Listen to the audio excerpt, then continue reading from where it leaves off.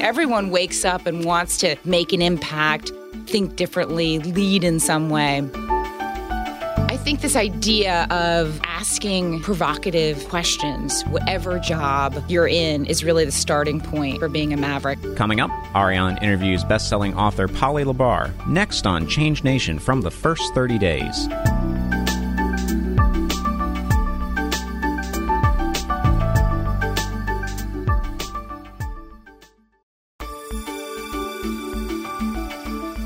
Ever wonder what makes Apple CEO Steve Jobs or ING Direct CEO Arkady Kuhlman so successful in business?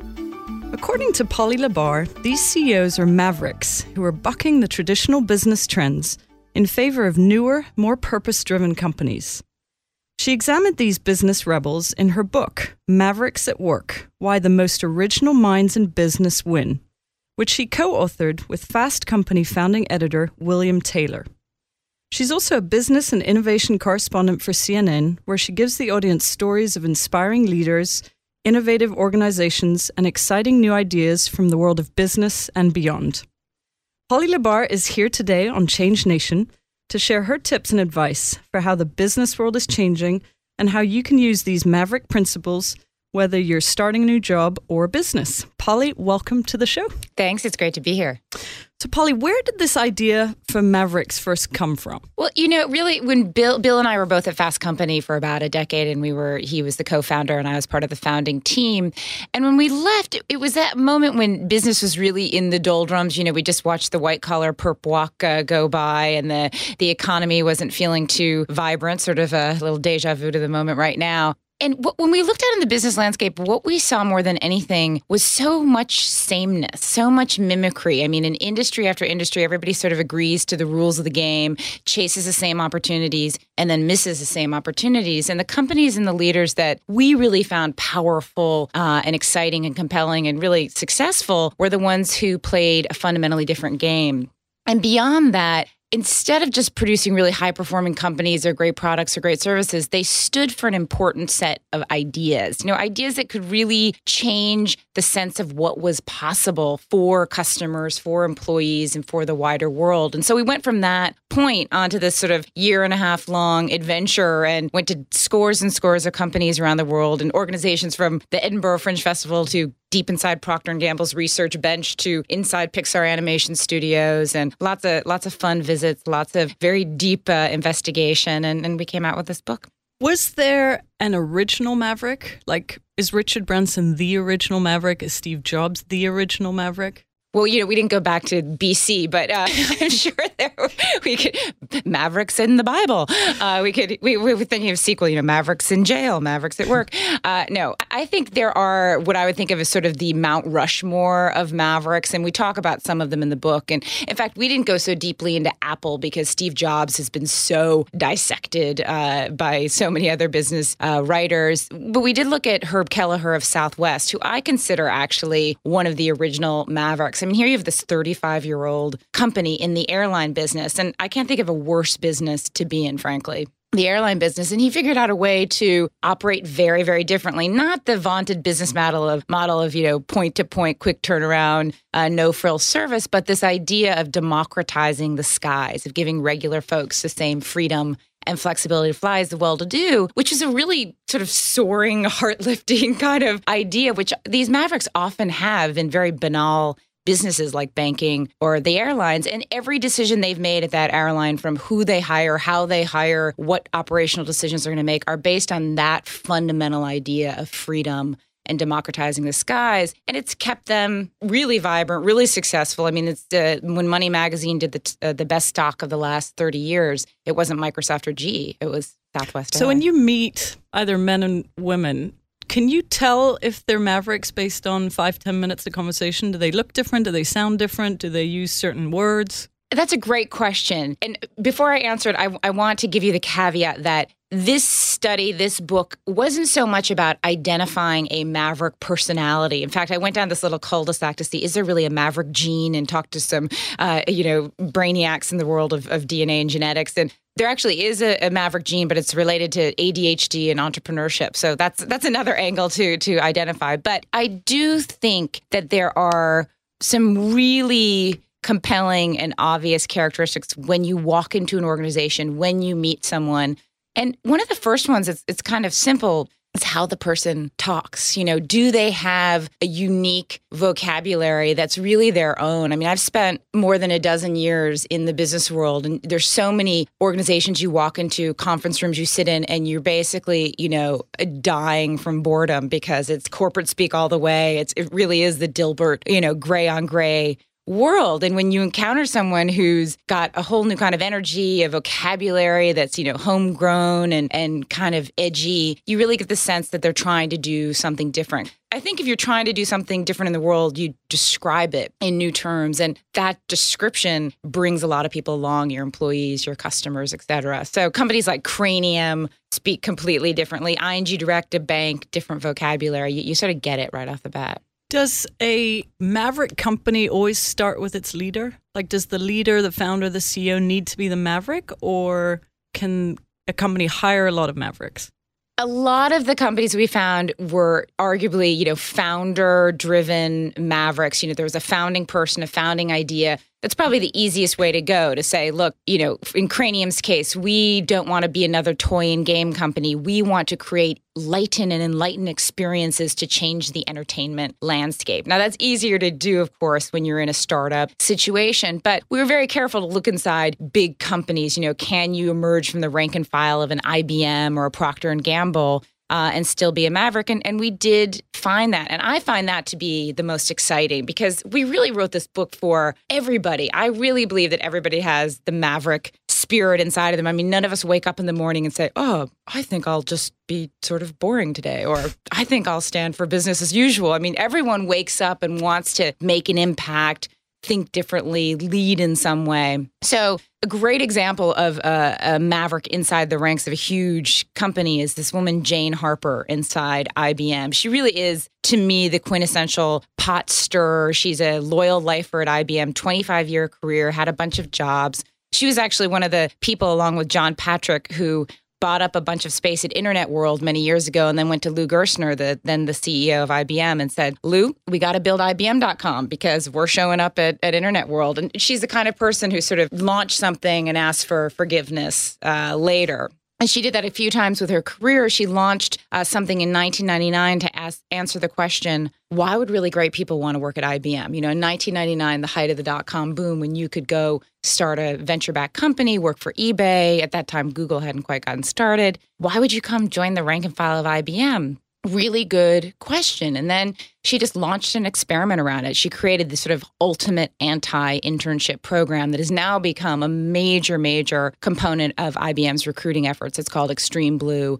It's got 14 labs around the country that run consecutive programs all around the world. So I think this idea of asking provocative questions, whatever job you're in, is really the starting point for being a maverick. And, this is what I think speaks to the whole first 30 days change question, which is, how do you behave as an individual inside an organization, whether you're the founder, whether you're a leader, or whether you're just in the rank and file. So for people listening who want to be a maverick, and it sounds as if it's a cool thing for people to be mavericks, if someone isn't sure whether they are or they're not, what do the first 30 days of being a maverick or becoming a maverick look like? Well, so going back to this idea of asking provocative questions, I mean, whether it's the first 30 days of wanting to be a maverick or the first 30 days of joining a new organization, I think one of the first things you really can do is what all maverick companies do, which is be really clear about who you are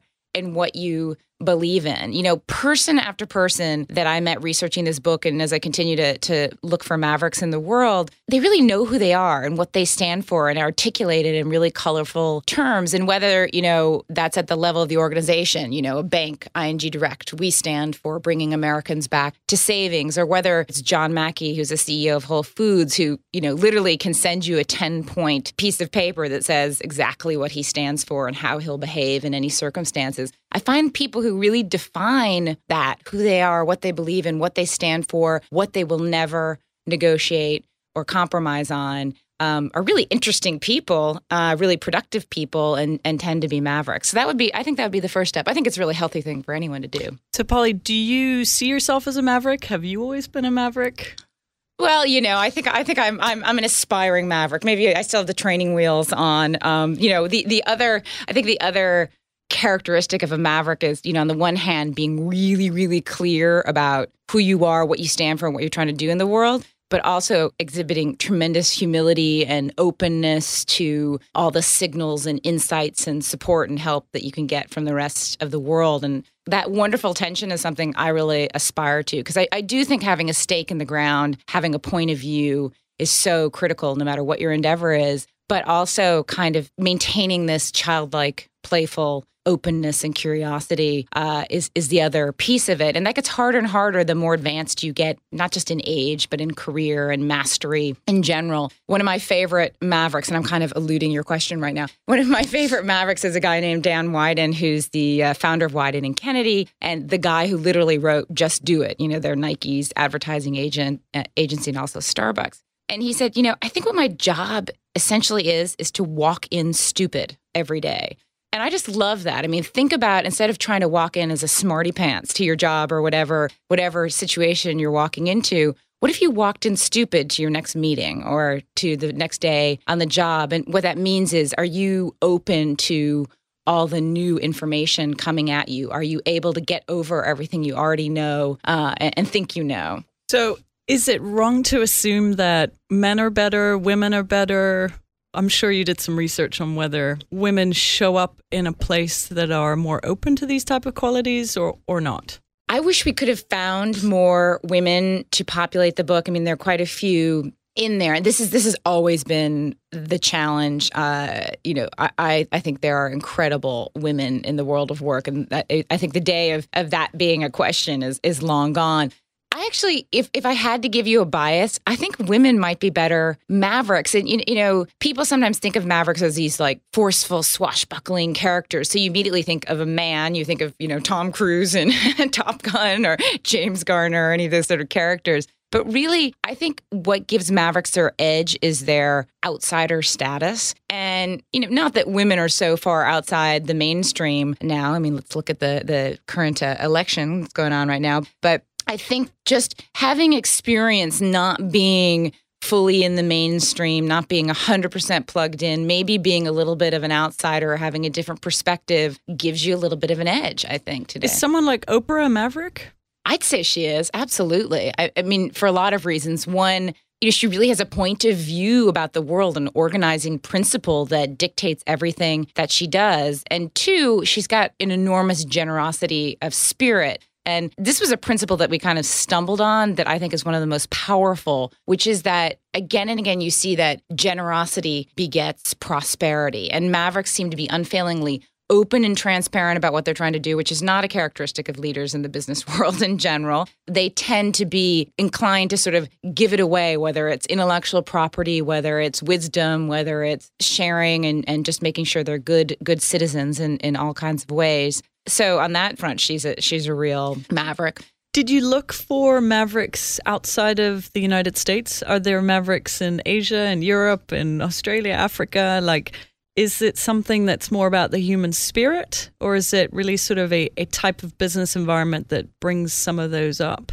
I think it's very much about the human spirit and very global and very universal. There is something about the word, of course, maverick, that is linked to an American frontier spirit. But I think that American frontier spirit of entrepreneurship has spread across the globe. I mean, it's just such a connected, flat world, as it were, today that I think there are mavericks everywhere. And we've gotten actually tons of response from around the world to the book, and it's been published now in 14 different countries. And we didn't populate the book as globally, again, as we'd like to. I mean, that's sort of, maybe that's part deux.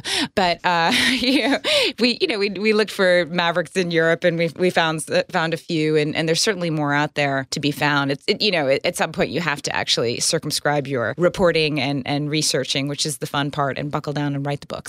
So let's switch gears for someone who is maybe starting a new job.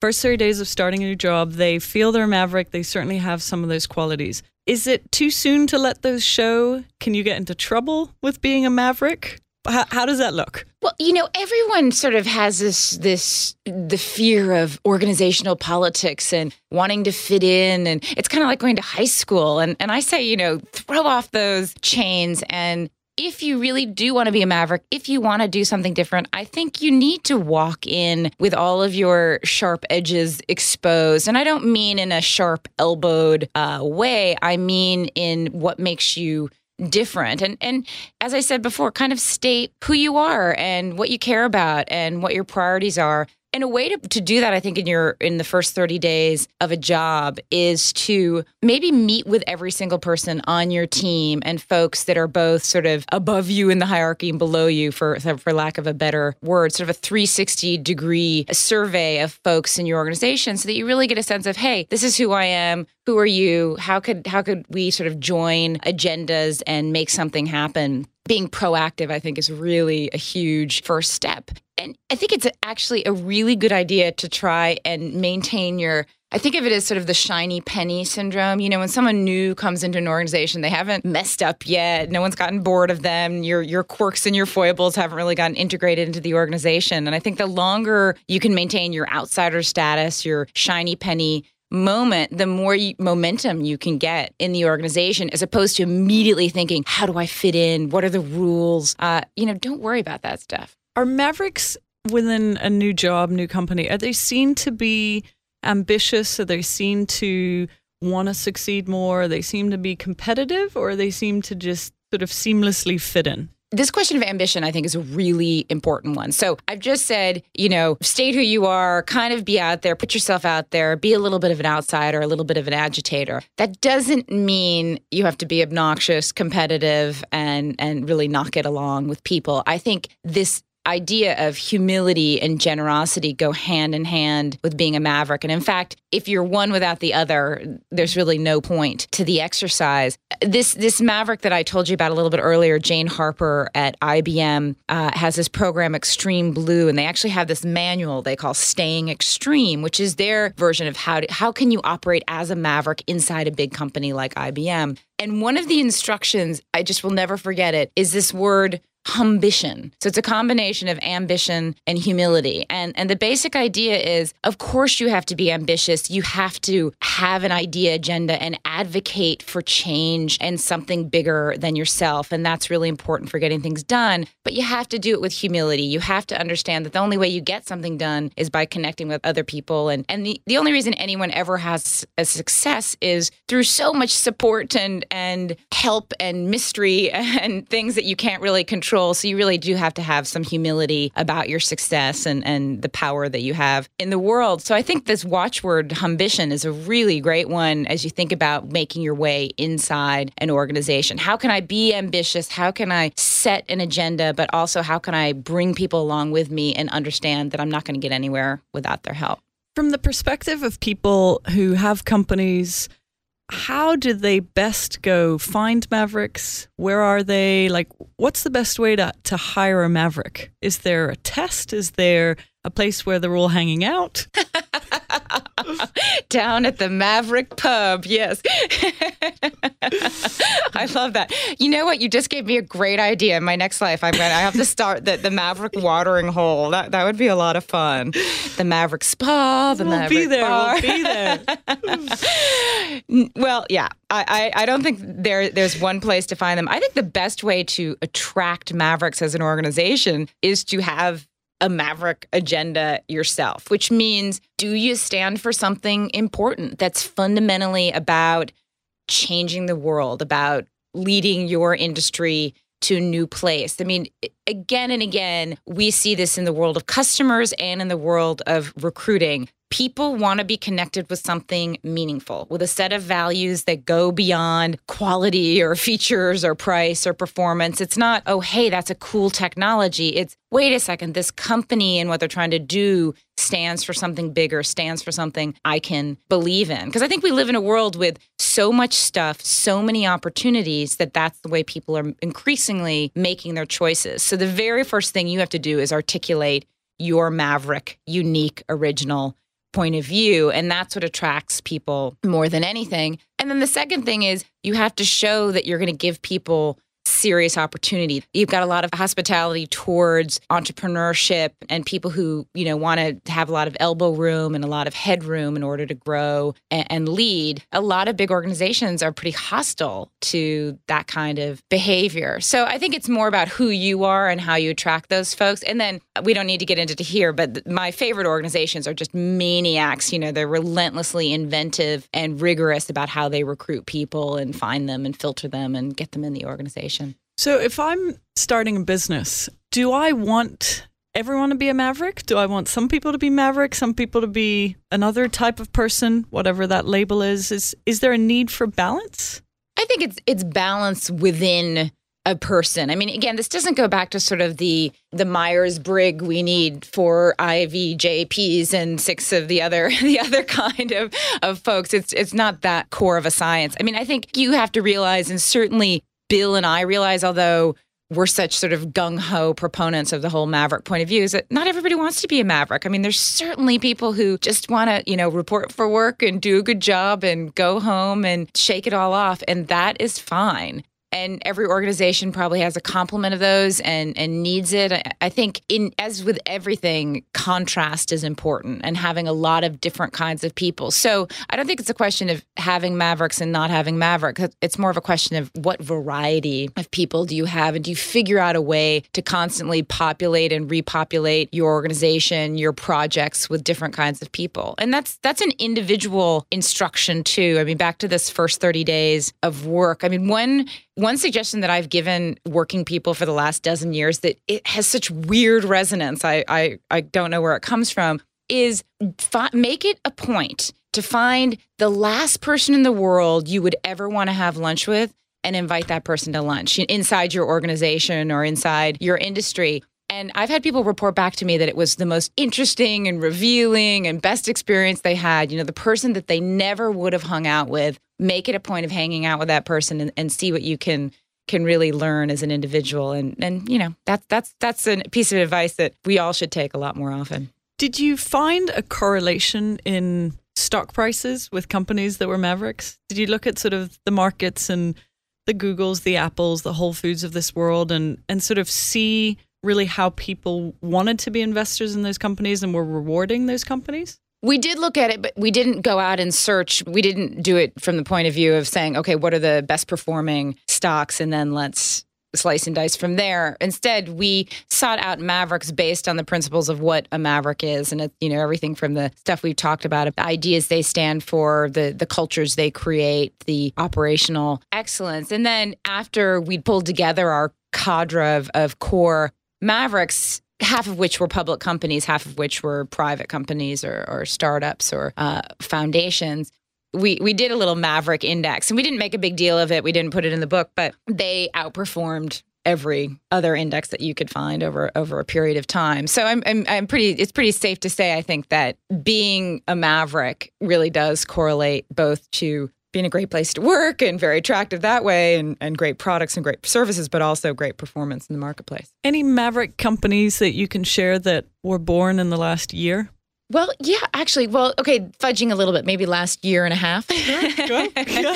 So a maverick company that I've really had a lot of fun discovering and spending time with is a company out of Portland, Oregon, called Now. That's NAU as opposed to NOW. And it's an outdoor clothing retailer that was formed by a bunch of ex-Nike and Patagonia superstars who all got together about 2.5 years ago, just sort of around coffee, and said, does the world need another outdoor clothing company? And the answer, of course, was a resounding no. But we do think the world needs something to identify with. And we want to start a company only if changes what it means to be a business that reinvents this industry, that rethinks retail. And with those very small ambitions, they started out to build a company that really has done just that. So Now is a company that is built on this idea of the triple bottom line, that business doesn't just exist to reap profits, but also to create positive change in the world and in the natural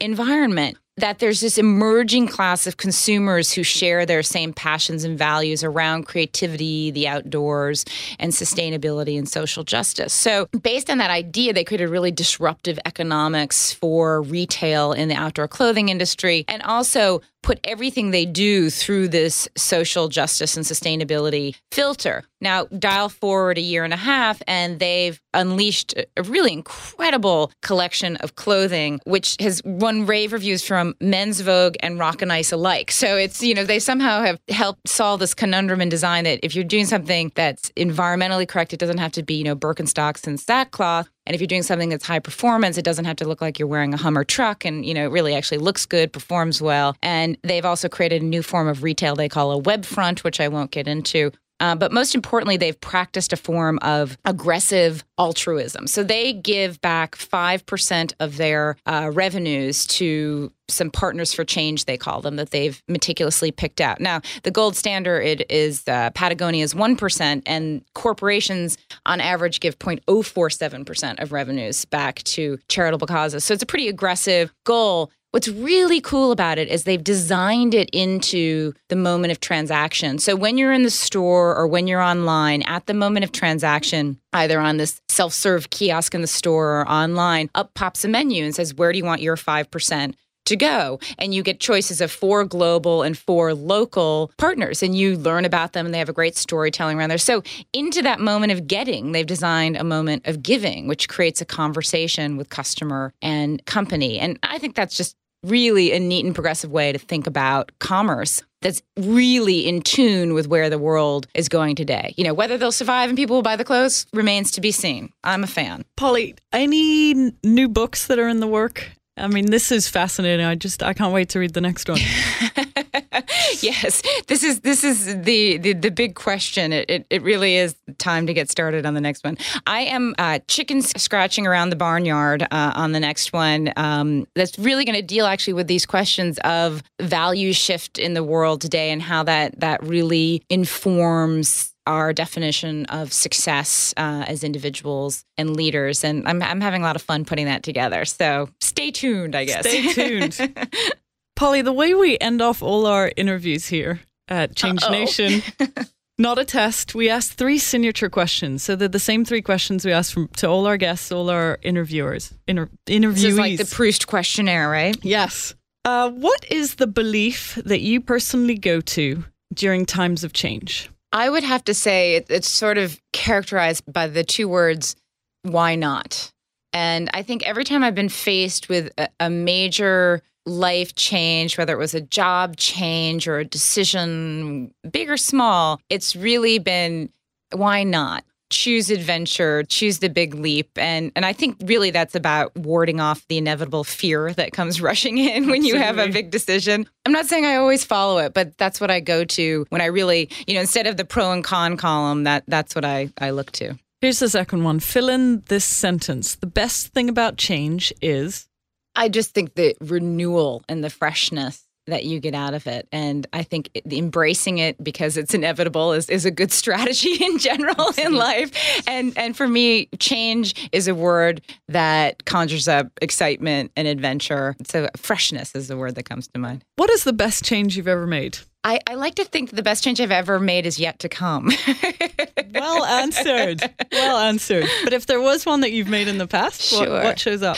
Again, it goes back to this why not. It's one that I think of is taking a complete flyer and moving from a cushy magazine job in New York to help start Fast Company magazine, which to me was sort of the ultimate maverick business. It was so based on a set of beliefs and excitement and energy and passion. And that was great. Other great decisions have been taking a sabbatical in the Himalayas when it was such a question of how can I leave for 3 months? And then I left for 4 months and I should have stayed longer. Those kinds of things. Absolutely. It's always possible. Thank you, Polly. Thanks for being on the show. Been a real pleasure. For more information on Polly, her work, her books, visit www.mavericksatwork.com and make sure to pick up a copy of her book as well, Mavericks at Work. Polly, thank you. Thank you so much. For more information, more experts, more interviews, please come visit us at first30days.com. Thanks for listening.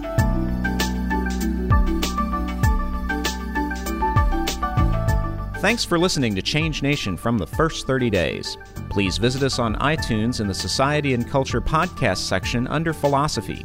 Remember to take time to leave us feedback about the show. We'd love to know what you think. Change Nation is a production of the First 30 Days LLC, copyright 2008, all rights reserved.